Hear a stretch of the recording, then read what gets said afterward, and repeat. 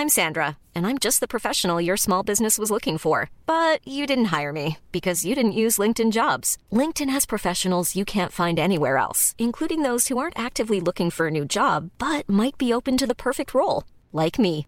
In a given month, over 70% of LinkedIn users don't visit other leading job sites. So if you're not looking on LinkedIn, you'll miss out on great candidates like Sandra. Start hiring professionals like a professional. Post your free job on linkedin.com/people today.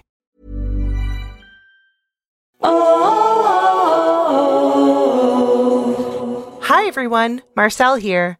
Before today's episode, I want to tell you about a new show that we are loving at Witch Please Productions, the Culture Study Podcast with Anne Helen Peterson. If you don't already know it, I'm convinced that you're about to fall in love with a new podcast. And this is coming from me, Marcel, someone who famously doesn't really listen to podcasts. Culture Study is a podcast about exploring the nooks and crannies of the culture that surrounds us. Each week, Anne and a super smart co-host will answer listeners' questions about the stuff they find interesting and perplexing. Like, why do clothes suck now? And is Paw Patrol propaganda, or is it not that deep? And, what's the deal with everyone I know getting a divorce? Just like Anne's tremendously popular newsletter of the same name, Culture Study Podcast is funny, insightful, and kind of weird. And it's guaranteed to help you become the most interesting person at parties. Listen to the Culture Study Podcast every Wednesday, wherever you get your shows. Who knows? Maybe you'll recognize some guests in the coming months.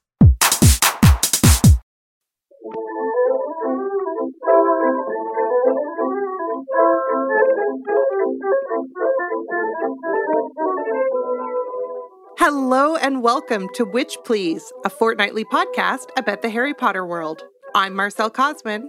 And I'm Hannah McGregor. And hey, Marcel, I've got an idea. Ooh, let's hear it.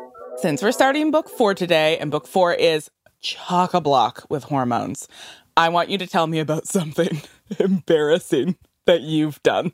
Well, hot dog, Hannah, have I got a story for you. I literally just humiliated myself in an attempt to get some pizza 2 nights ago. And I will tell you all about it in the sorting chat. So we ordered some pizza. We were watching a very important hockey game.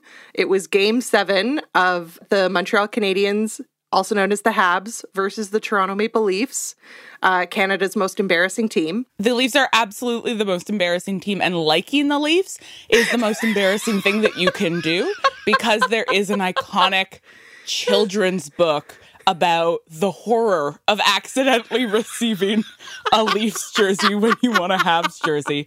It's just, listen, I know we only have 7 Canadian listeners, but if any of you are Leafs fans, change your ways. This is a deep dive into Canadian culture for all of our international fans. Okay, so we were watching Game 7 of this hockey game. It was epic. And we ordered pizza. And we are also in the process of getting ready to move, which means that stuff is just out of its normal place. And I had forgotten that we had carefully placed some floor mats over top of non-functional vents that no longer have grates over them. And I was very excited. I opened up the pizza boxes, realized I needed to go get a plate, and promptly, just stomped right down into an open space in my floor and went down like a World Cup soccer player. This isn't embarrassing. It's terrifying. You are very pregnant. So this is also adding to it, right? Because my sister-in-law Jillian was here and Trevor was here and Elliot was here and they were all like, oh my God, are you okay? And I was fine, but I was very embarrassed because the pregnant lady was so excited about getting pizza that she fell into a hole in the floor of her own home and then was just dragging myself on hands and knees shouting, why? Why? How is the pizza, though? Did the pizza survive the fall? The pizza was fine. The pizza was on the table the whole time. I didn't even sprain my ankle. I actually think it would have been less embarrassing if I had seriously injured myself. Well, we wouldn't be telling this story as a fun opening to our podcast if you'd snapped your ankle as a result. Yeah. I think one of the possible takeaways for this is that things that feel deeply and acutely humiliating for us as individuals are not necessarily perceived as embarrassing. And isn't that divide between experience and outside perception theoretically fascinating? I wish I could segue that into the topic of today's episode, but I cannot. I think it was a great effort and not at all embarrassing that you tried. Thank you, Marcel.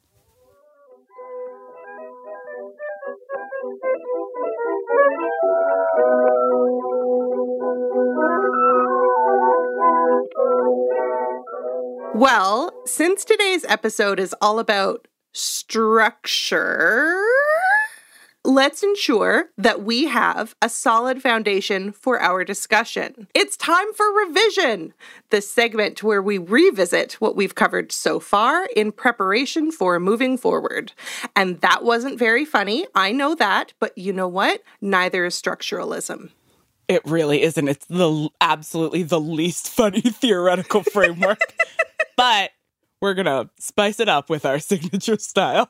Okay, all right. So the most significant episode to revisit here is for sure going to be our first episode, where we talked about Harry Potter and the Philosopher's Stone and the series as a whole as a hero's journey, which we contextualized in terms of Joseph Campbell's concept of the monomyth. Blah, blah, blah, blah, blah. A so-called singular, cross-cultural, transcendent narrative in which a hero leaves home to go on an adventure, faces some sort of crisis, and returns home transformed.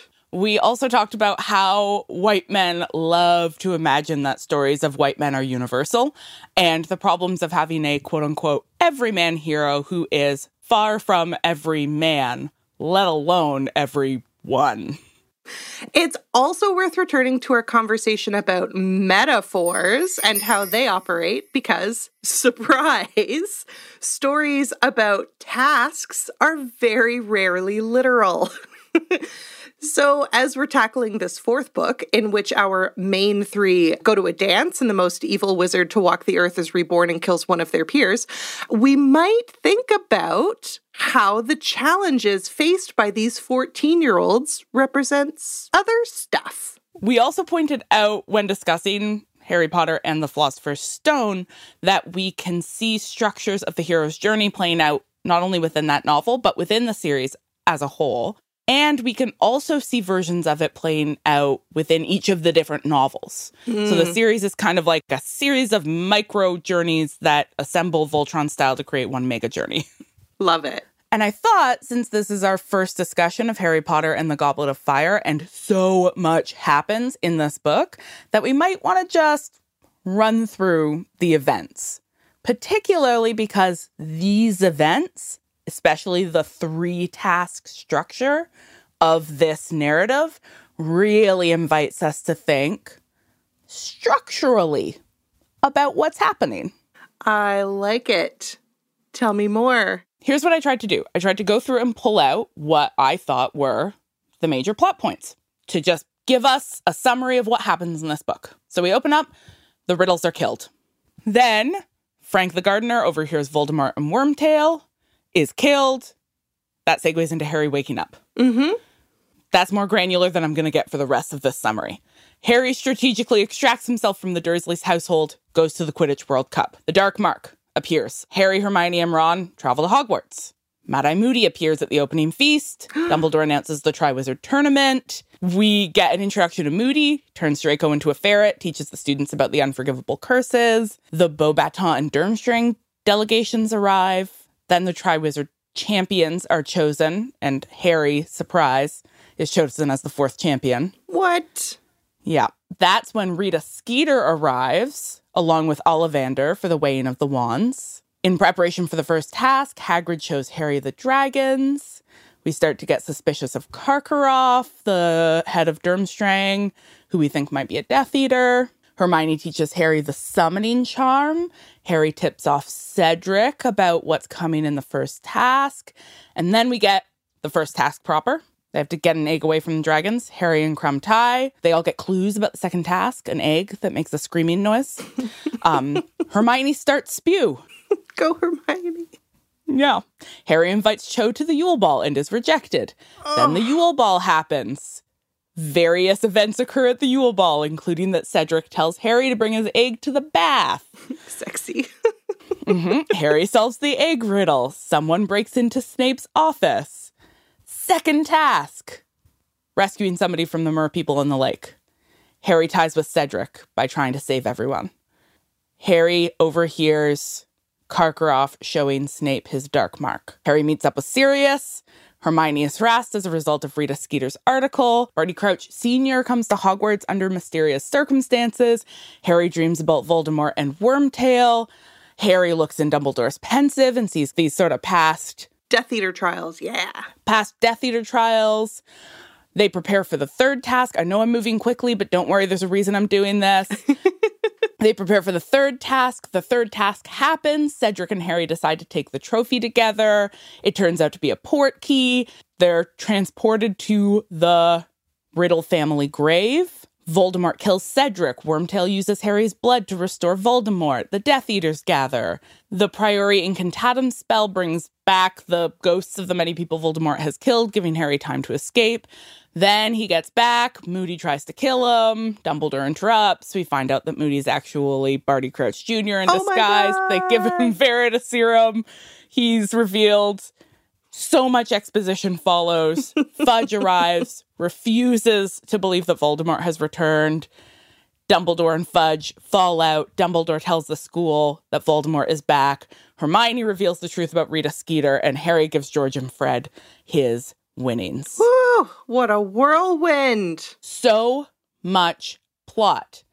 So here, Marcel, as I humorlessly barraged you with a series of events, I want to ask you, how did I decide what constituted an event in the plot of the book? So my first guess is that you copied and pasted the scene titles from the fourth movie. Huh? I wish. That would have taken way less time. I didn't do that, but I did do probably the same thing that the filmmakers did, which is just grab all of what felt like the significant plot points. What's a significant plot point? You know what? That's a hard question that I'm not sure I really know how to answer. The scholar of literature in me would say that different events are going to be significant to different readers for different reasons. 100%. Ooh, good. I love to get it right. And we have modeled that in our approach in this whole series to how we read, right? That we look at the books rather than looking at them chapter by chapter. We look at them lens by lens. And in each one, we pull out different moments, events, passages, kinds of language that we find significant when we look at things with a different frame. Okay. So what happens when the frame that we are looking at is the very question of plot or narrative structure? That is a lens that is inviting us to say, okay, so what happens in this book? And what order do those things happen in? And in the very process of asking ourselves what happens, we have to start to say, well, what is the difference between plot and everything else? I didn't take this class in undergrad. I don't know what's happening. There's this story by Jorge Luis Borges, who is a Latin American writer really interested in sort of like messing with the very idea of representation. And in it, people are trying to create a perfectly accurate map that represents a particular kingdom as accurately as possible. And eventually, in the attempt to make this representative map as accurate as possible, they end up creating a map that is exactly the same size as the kingdom itself and completely overlays the kingdom. Oh, Ooh. And so the question being asked in that story is, when we are invited to abstract key elements out of something, anything that we're trying to represent, what series of decisions do we make about what we're going to abstract? And how is it if I was to pull out a series of key plot points in this novel, and you were also to pull them out, and 500 other people would also pull them out, there would probably be pretty significant overlap in what we considered to be the major plot points, despite the fact that this is a super long novel with a ton of stuff that happens in it. Okay, so the thing that I find really challenging about this approach is I'm so used to thinking about differences and the ways in which different readers will approach a text differently, that the idea of thinking in terms of commonalities and similarities that are sort of inherent to the text itself feels very strange to me. Yeah, it feels like a slippery slope into becoming a modern-day Joseph Campbell. Blah, blah, blah, blah, blah, blah, blah, blah, blah. It does. If I start claiming that there are like things that we will all recognize as plot points versus things we will recognize as scene or character, that next thing we know, I'm going to be like, okay, but I have a new monomyth. Everybody buckle up, which obviously neither of us want to do. But I think there are some really interesting things we can learn from thinking this way. So why don't we learn a little bit more about thinking this way?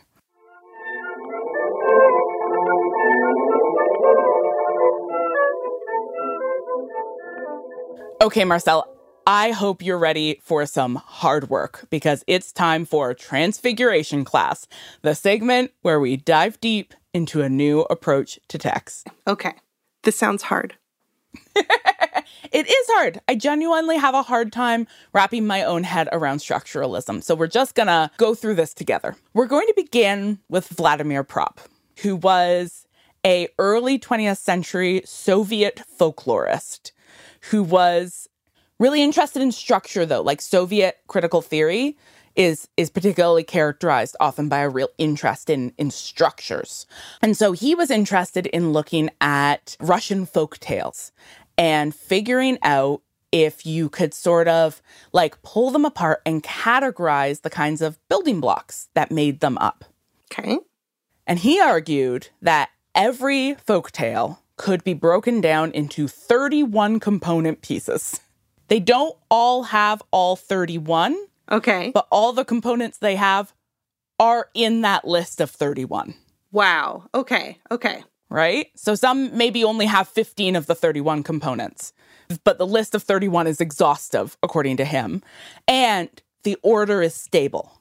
So even if some stages are skipped, they still always occur in that order. Okay. And they all have names. And I'm absolutely not going to name all 31. You can look them up. One is actually called Transfiguration, which I thought was delightful. That is delightful. One is called The Difficult Task. And according to Propp, it is a fundamental building block of myths and fairy tales.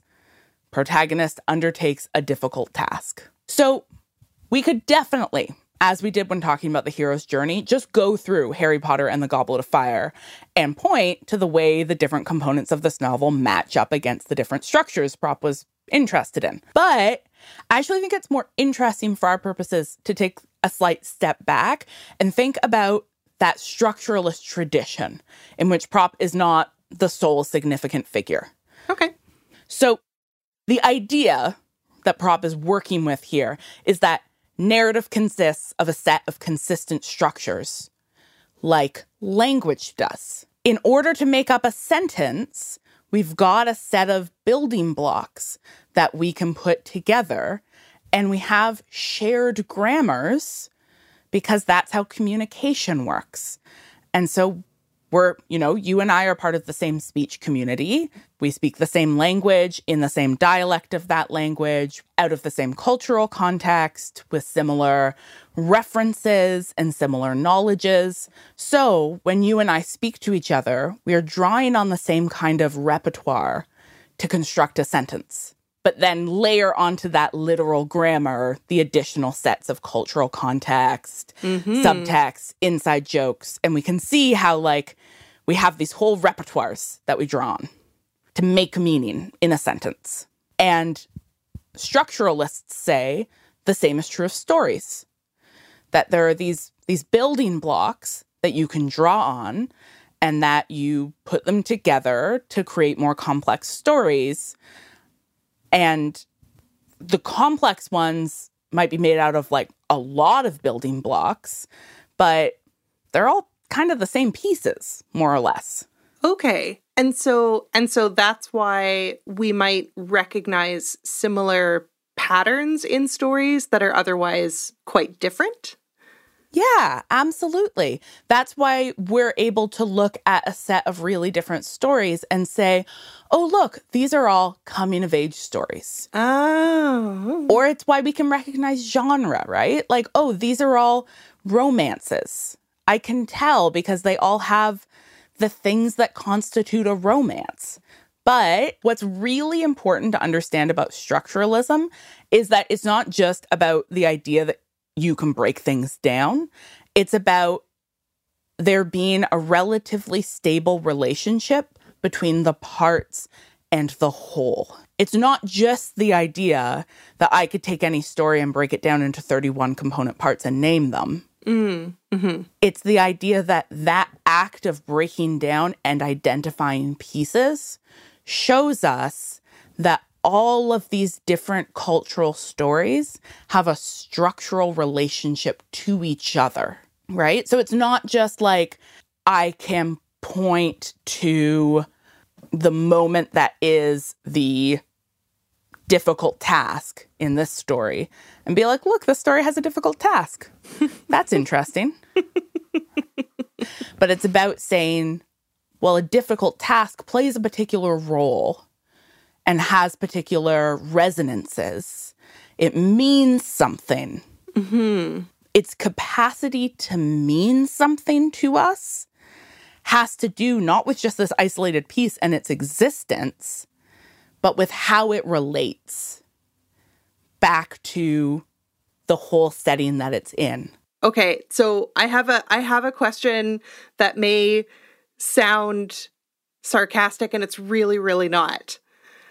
My question is, why? Why does this work? Why do these sort of component pieces relate to one another, and why? I mean, different people have different ideas of why. And for a lot of structuralists, what we're doing is trying to understand a phenomenon that we already know exists, which is that we are able to develop shared meaning out of communication, out of language. And so really, they're asking how. When I say the sentence, I am going to walk to the store, mm-hmm. How do you know that I am saying that's a thing that I am planning to do in the future? Because of shared grammar?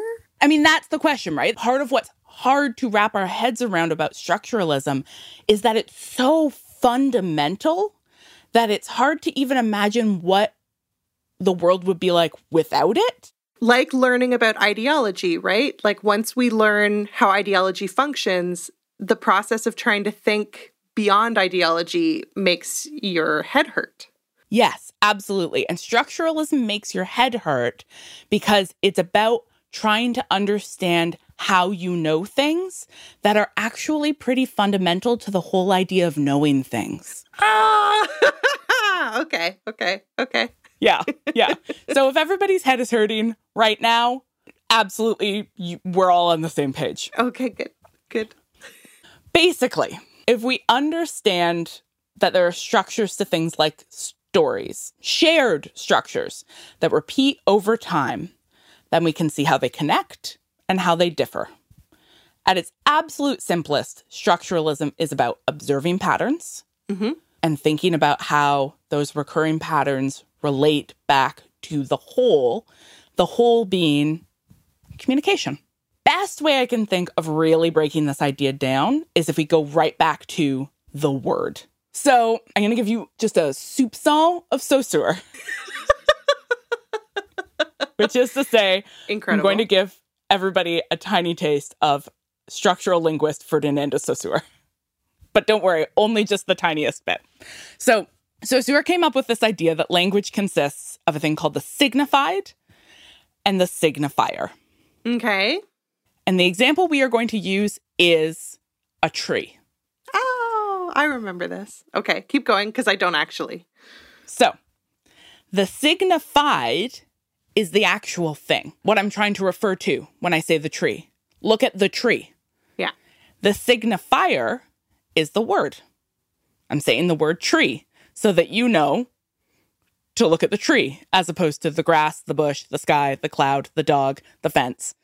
You know, tree. The word tree is arbitrary. Right. Okay. There's nothing tree-y or tree-like about the word tree, right? Is that... Yep, absolutely. It's just an arbitrary sound that through, generations have just used to refer to the same thing. And it's different in different languages. So, it is an arbitrary relationship, but it's a stable one. Okay.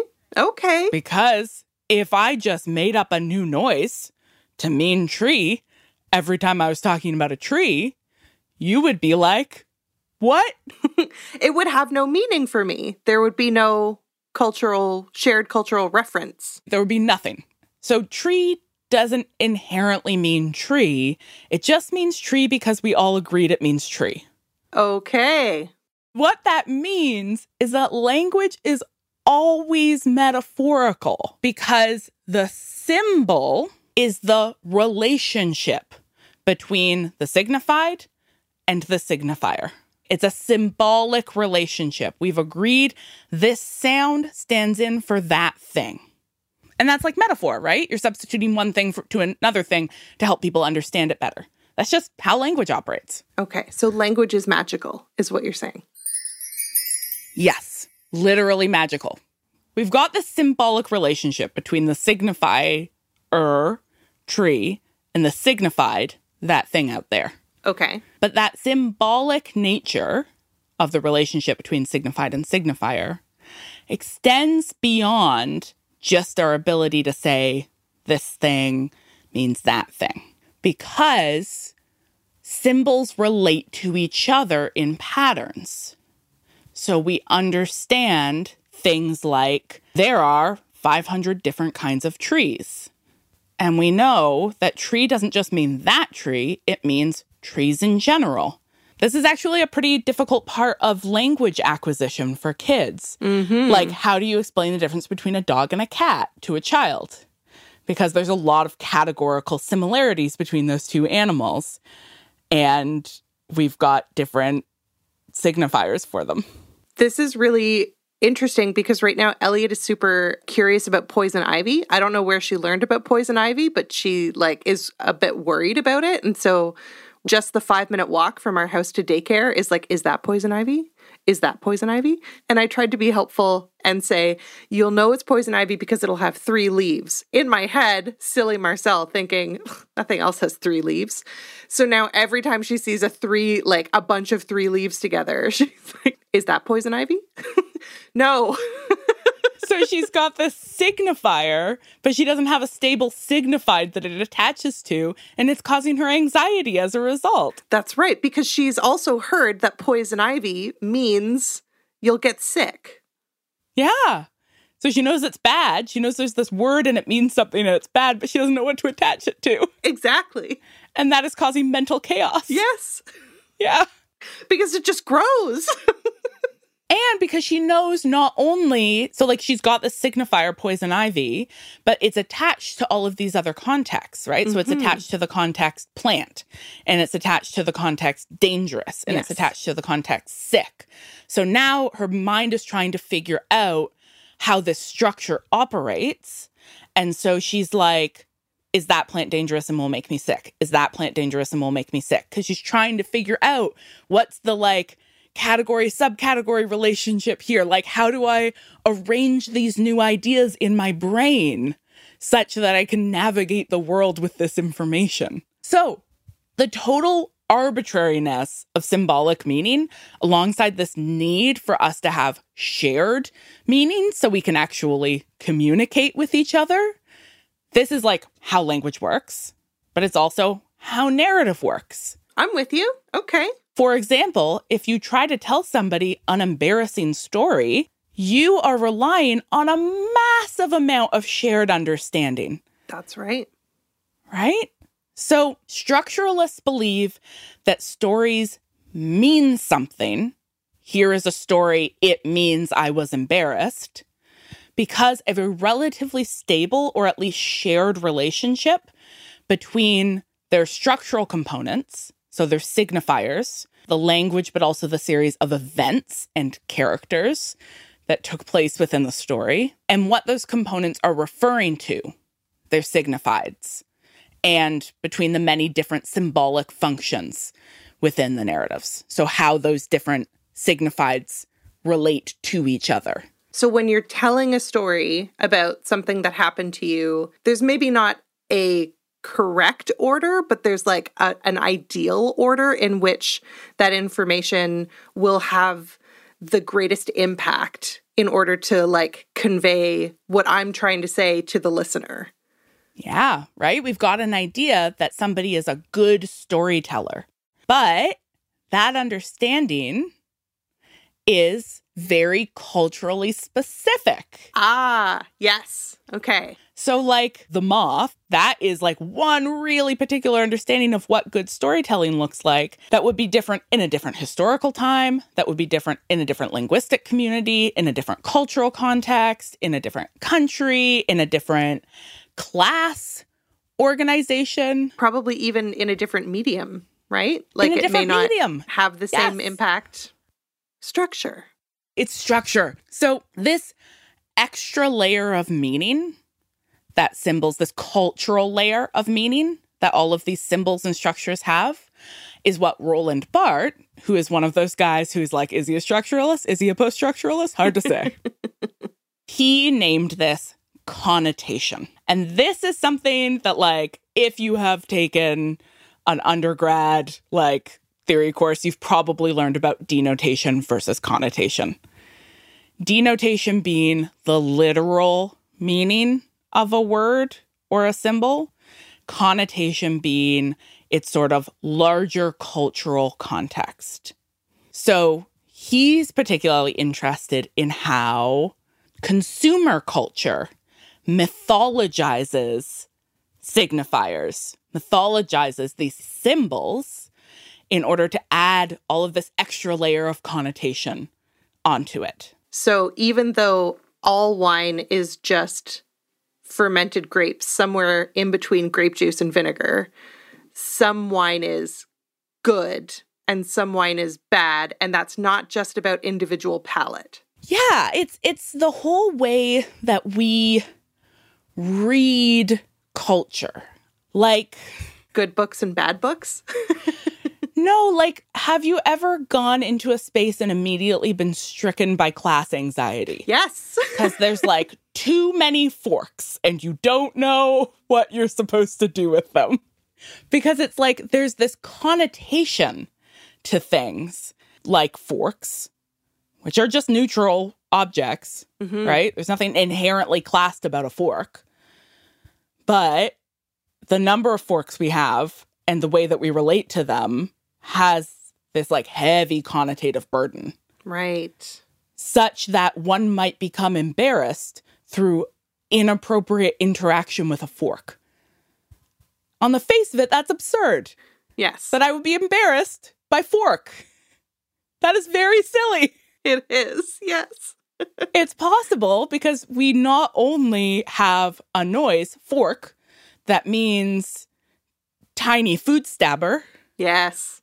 But also that we have layered centuries of connotative baggage onto fork, such that fork means so many other things beyond mini rake I used to pick up carrot. And those connotations are not, I'm not sure if this is the right word to use here, but they're not innocent, right? No. No. Those connotations have weight for a deliberate purpose, right? Absolutely. What Barthes is interested in is how they are these bourgeois cultural connotations that are about naturalizing or universalizing bourgeois cultural values. I don't want us to belabor this question of structuralism versus post-structuralism, because that shit gets real messy.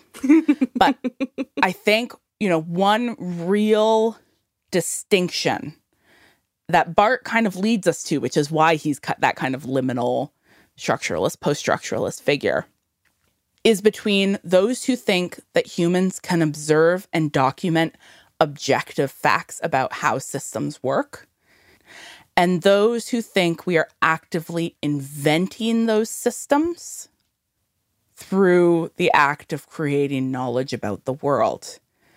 And if you will recall, there is a word for the idea that we generate knowledge through applying language to it, and that is discourse. Oh my God! We've come around! So Foucault, who was our introduction to discourse way back, is a canonical post-structuralist. Okay. So Foucault is like, we take categories, we apply them to the world. In the process, we create knowledge about the world that is not innocent knowledge.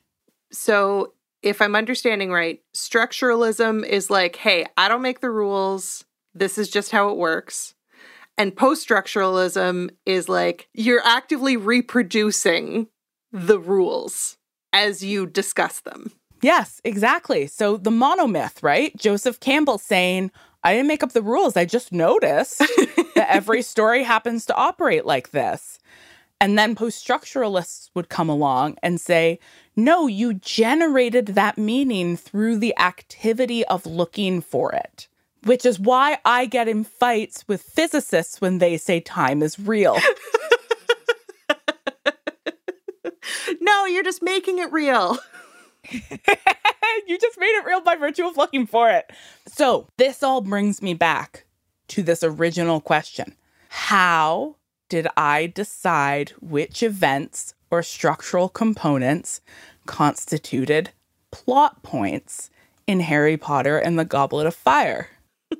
Okay, you took the components of the story that you recognized as being important, which comes from your education in literature and what your education has brought you to understand as being important. And then maybe also your education in literature that has complicated those things. And so that has also contributed to what is important. So there's like objective important, but also important to our shared understanding of the story. And then you wrote them out in a list. And then maybe added some for just to round it out to an even 33. So hard. I mean, it's not a riddle, right? Like, it's this process of I took the particular understanding of the relationship between parts and the whole, what constitutes a plot point in relation to the narrative as a whole, and I broke it down into what I believe to be component parts. And the reason I believe those to be component parts is a function of the way that I have learned to observe a thing called narrative as it is iterated over many, many, many different examples.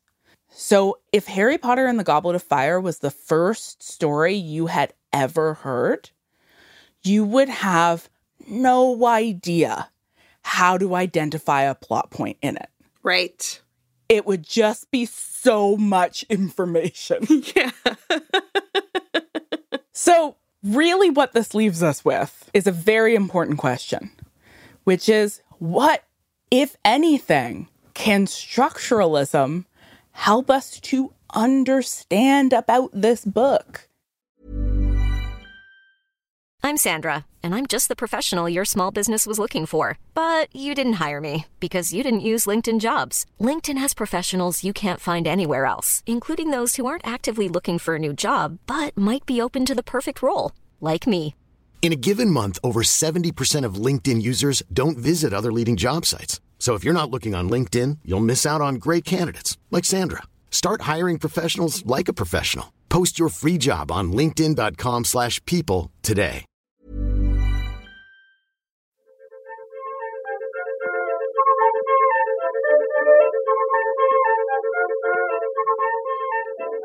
Wow. Okay, we've done our reading and we've done a lot of learning, and I know I'm not ready, but hopefully some of you are ready for our final task. Owls. The segment where we put our new knowledge to the test. So there are, by definition, a million things we could have talked about here, but I want to focus us back onto the narrative structure of tasks. Because tasks have this, readily available allegorical meaning. Hopefully at this point, people understand that tasks feel like they mean something for structuralist reasons. So, riddle me this, Marcel. What, if anything, do the 3 tasks in the Triwizard Tournament mean? All right, so listen, I did a lot of thinking about this before I actually learned what structuralism means. And so now I have no idea if what I think is right. Whereas I was pretty confident that what I thought was right going into this. And now I'm like, I don't know. Well, you know what I think will be a useful process? What? You tell me what you think they mean, and then we can talk about how you arrived at that interpretation. Oh, no. Because I think that's actually what structuralism does for us. Okay. We have more than 3 tasks in the book, but we have 3 named tasks. Yes. I've got dragons.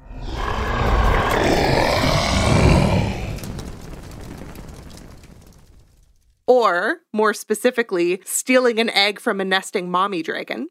I have holding your breath, specifically rescuing children from mermaids.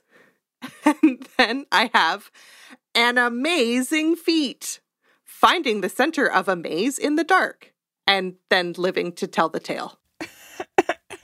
So these are what I see as the 3 tasks. So if we go to the first one, as I'm thinking through this, I'm like, okay, so what does it mean to defeat a mommy dragon by stealing one of their eggs? Mm-hmm. What the book says is that, and I quote, "The first task is designed to test your daring, blah, blah, blah. Courage in the face of the unknown is an important quality for a wizard," end quote. This to me is meaningless. This means nothing. This is just politicians speak for, we are putting children in a dangerous situation for fun and publicity, I guess. I don't know. It's like the Olympics. It's a thing that we do, and it doesn't really mean what we say it means. Okay, this is the book where the kids become teens, like walking sacks of hormones, not a girl, not yet a woman, Britney Spears stuff. So I was thinking that it might be worth considering how these nesting dragons are both literally and figuratively mothers from whom the champions have to steal the keys to their success or the key to the next task. and also from whom they have to escape or leave the nest. I think I was thinking a lot about how, because both of Harry's parents are deceased, we don't really have the opportunity for an Oedipal story, but it is nevertheless a story of transitioning from like a child to a hormone-driven teen. And so there needs must still be some kind of escape from the nest, from the parent, from the mommy dragon. This is absolutely a structural reading. Absolutely. And the way that we know it's a structural reading is by the way that you went to the Oedipal. So you were thinking, here is this particular narrative structure that reoccurs through many different kinds of coming-of-age narratives. So the original Oedipus or Oedipus, I think it's pronounced both ways, story is basically this myth about a guy who accidentally kills his dad. He's abandoned as a child and so doesn't know who his parents are. And so accidentally he murders his father and then marries his mother. And Freud took that myth and made this fundamentally structural argument that myth was representative of like a shared cross-cultural, like psychological impulse that humans have to murder their dads and fuck their moms. Yeah. As like a developmental stage. Yeah. And so we could respond to the presence of that recurring structure in many different ways, which is to say, you know, we could respond to it like we responded to Joseph Campbell's monomyth and make a post-structuralist reading, which is like, well, by virtue of going and looking for that as a universal trope, you will find it in many places, and that constructs a certain understanding of the psychological by virtue of your seeking out that element. And at the same time, we can recognize that this is a structural piece of coming-of-age narratives that symbolically appears in many of these stories. And we can ask why. We can burrow down and say, is that because it is evoking a psychological truth? Because it is getting at something universal and shared about what it is to come of age? Or is it because it is intertextually referring to the many other examples of this kind of structural component being used in many other stories, such that as people who are part of the same speech community, you and I can recognize it and say like, oh, this is doing something more than its literal meaning. Right.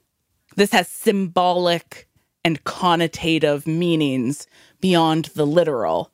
And the reason why we might be able to not only find those, but find shared ones where we're both like, coming of age involves a fraught relationship with one's mother. Structuralism is trying to answer the question of how did we get that shared symbolic meaning? Right. And so, like, my looking at this task and reducing it to the component parts of, like, mommy dragon and escape, that's not necessarily the point of the task. That's, like, my reading of it is drawing on... It's drawing on your presence within a particular interpretive community. So an intertext, and in this specific example, my willingness to associate Harry's escape from the mommy dragon with the Oedipal, or the myth of Oedipus Rex, that has nothing to do with, like, authorial intention. It has absolutely nothing to do with whether or not the author meant for this task to signify in that way. It's instead coming from me and my background, my education, my cultural upbringing, my interpretive community. Is that right? Did I do it? Yeah. Okay. Yes. It is really important to note that same structuralist theorist, Roland Barthes, who was like, texts are deeply embedded in their interpretive communities and the many cultural connotations that are attached to things. He is the same person who wrote The Death of the Author. Yes. Very good. Because thinking structurally eliminates the intentional role of authorial control over a text, right? It's no longer about saying, what did this author mean? It's about saying, how does this text mean? How does it mean? How does it mean? How does it communicate information to me? Mm-hmm. How do I interact with it? How is it that I am able to recognize the layering together of an intertextual allusion to classical myth with the literal events that are unfolding in the narrative? Like, how is that happening? It's about your relationship to the text, and not a hyper-individualized relationship to the text, but your presence within your interpretive community, the text's presence within its sort of cultural context, and then how, you and the text interact. Do you want to hear what I think about the next one? I really do. So, task number 2, or as I like to think of it, holding your breath. This is the task where our champions have to rescue the most important people in their lives. In need of rescue, we have a little sister, 2 new girlfriends, and a BFF. Mm-hmm. So here's what the egg says. We've taken what you'll sorely miss. An hour long you'll have to look, and to recover what we took. But past an hour, the prospect's black. Too late, it's gone, it won't come back. So the phrasing here is cruel because it's really like it really does sound like these kids are gonna die. Yeah. It's deliberately meant to provoke urgency, but also maybe anxiety and terror in the champions. Both Viktor Krum and Cedric Diggory need to rescue their new girlfriends. They are knights rescuing damsels in distress. They've escaped their dragon mommies and now need to prove that they have the ability to provide for their symbolic brides. But being in 4th year, Harry is not emotionally or hormonally there. He may have escaped his dragon mommy, but his favorite person is still his best friend, and it's not even Cho. It's not even like the girl who he has a crush on. He's still like, my friend Ron is the most important person to me. I mean, fan fiction aside. So this moment reminds us that Harry is still a child, mostly a girl, definitely not yet a woman. And then I was thinking of this and I was like, oh my God, I think actually the fact that Fleur's little sister is the one who she has to rescue, I think that's a really interesting choice because I would like to argue that it speaks to her maturity. I think that there are probably also some like shittier readings, but I'm refusing those right now. I'm post-structuralizing right now, maybe. You're challenging structuralism with feminism. Yeah. It's not Roger Davies under the water, her like one-time hookup after the Yule Ball, because Fleur knows what a high school romance is and what a travel boyfriend is. And so the fact that it's her sister, I think says more about like where she's at in terms of differentiating between fun, sexy times and like actual unconditional love for another person. And it may also be that she's the only champion with siblings because as far as we know, none of the others do. But anyway. Yeah, I mean, they could have given Krum or Diggory siblings, right? Like that would have been doable. But I think, again, what you are seeing here is like you have argued for a structural relationship, for a symbolic relationship of this task to the rest of the narrative that is both structurally related to the task that preceded it and the task that follows it, right? So that is observing a sort of structural consistency across the narrative role of these 3 tasks, but that is also allegorically tied to other coming-of-age stories, to the long history of quest narratives, to the notion of the knight errant who must go out and rescue a damsel in distress from some sort of monstrous other. And then you are noting how, like, the existence or subversion of that trope, so we see it following its expected form in Krum and Diggory, and then not following its expected form in Harry and Fleur. And so then the presence of that aberration invites us to ask questions about it because we have noted and observed the structure. And so we can see where the structure is being shifted.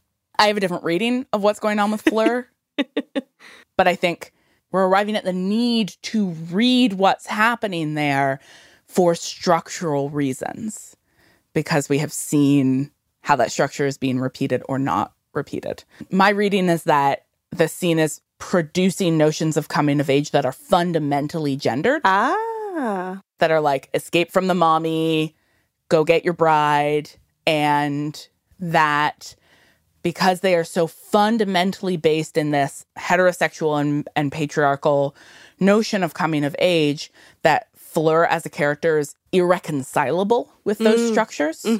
And so she can't be good at any of the tasks because she can't follow this coming of age path. And like, it would be much too like sexy a subversion to have Fleur go rescue a male romantic partner. Like, that's not reconcilable with the kind of purity of a man rescuing a woman. That's right. And so she has to rescue a sister. Even rescuing her sister is like a turn to the domestic, right? She's like... It's maternal, it's domestic.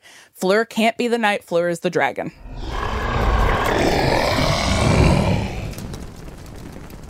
Fleur can't be the protagonist. She's literally established as one of the monstrous others, right? That's right. She's a Vila. She is a shoehorned woman into a patriarchal narrative structure. All right, tell me about the third task. This is definitely my laziest reading of all time. I want to argue that the third task, finding the center of the maze and living to tell the tale, is like not symbolic in... So funny because so many myths have mazes in them. I know. But it's like not symbolic in the ways that the other two are. Like the individual aspects of the maze, they're not really symbolic. They're just like mini challenges. So we also know narratively that Harry has an easier time in the maze than the other ones because he's supposed to get to the port key, right? So I think because of the way that the maze is sort of set up for Harry to win, it doesn't really function as the task that it's supposed to. And so for us as readers, the real task is his escape from Voldemort, because because that's the thing he has to escape from. Yeah, I think that reading is really smart. I think the maze operates at a few levels because on the one level, it would fit really well as part of a series of coming of age tasks. So the maze evokes all of this, like the male hero's creative and intellectual overcoming of an obstacle that has been placed in his way by another older man. So like the riddle of the Sphinx is part of the Oedipus myth, you know, that is linked to his murder of his father. We know that Theseus getting to the center of the labyrinth and defeating the Minotaur is in part about outsmarting the king who has set up that maze in the first place. It's like, okay, you've outrun the mommy, you've reclaimed the bride, now you symbolically kill the father, and Bob's your uncle. Oh my God. And Voldemort's whole spell to be reborn in the kettle is about, like, taking from his father who he has murdered. The book opens with Voldemort murdering his father. Oh my God. Right? And he's reborn at the end through taking the body part of his murdered father. And so it does structurally fit this sort of three-part coming-of-age allegorical narrative, but then it also anticipates our allegorical reading for the purposes of subverting it. The maze fits into the structure, and then so we think we know what's coming, so that then when you reach the center, which is supposed to be the moment of success, right? And we know that getting to the middle of a maze and reaching the goal is success for structural reasons because of the symbolic relationship between like mazes and narratives of completion. So we know that in that moment when they grab the trophy and it turns out to be a port key, that our narrative expectations have been upset. And you can upset narrative expectations because narrative expectations exist. Because of structure. Because of structure. My friend Bart asked me after reading this book to his child, he said, why didn't Moody just make like a book a portkey and just hand it to Harry at one point? Like, why doesn't he just on day one be like, oh, sorry, Harry, can you hold this cup for me for a second? Bye. It would have been so easy. Like, it absolutely, he was like, it makes no sense. Like, couldn't agree more. Couldn't agree more. Because the meaning of this book is absolutely not literal. This book is wild allegorical nonsense. Hot allegorical nonsense. Hot allegorical nonsense. And hot allegorical nonsense can only exist, can only make sense, can only be understood if we think about it structurally. Wow. We really went on a journey here. I'm so tired. Ugh. I don't think I've ever sweated this much during an episode. And I don't think it's entirely the heat.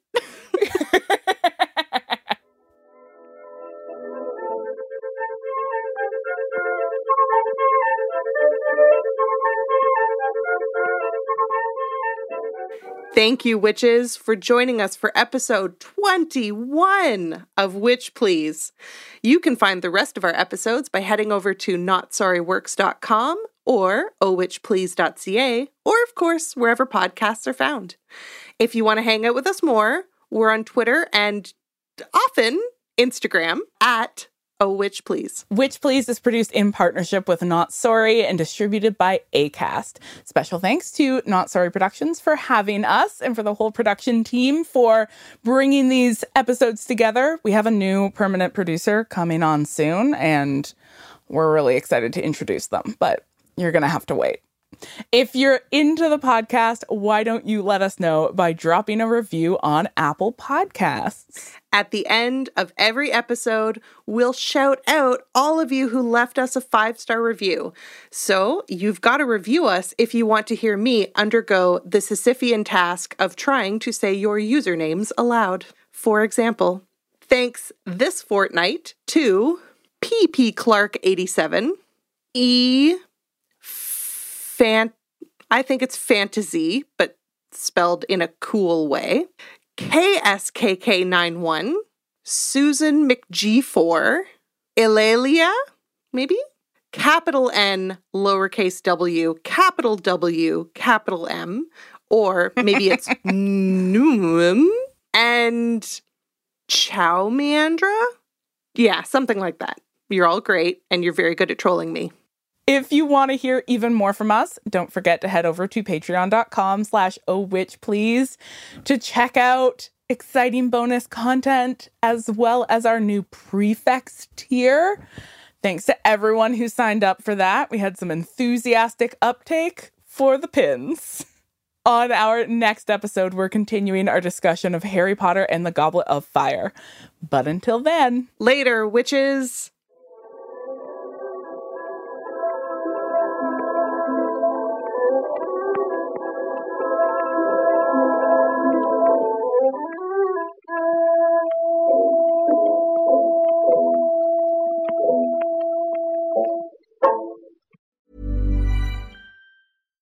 Hi, I'm Daniel, founder of Pretty Litter. Cats and cat owners deserve better than any old-fashioned litter. That's why I teamed up with scientists and veterinarians to create Pretty Litter. Its innovative crystal formula has superior odor control and weighs up to 80% less than clay litter.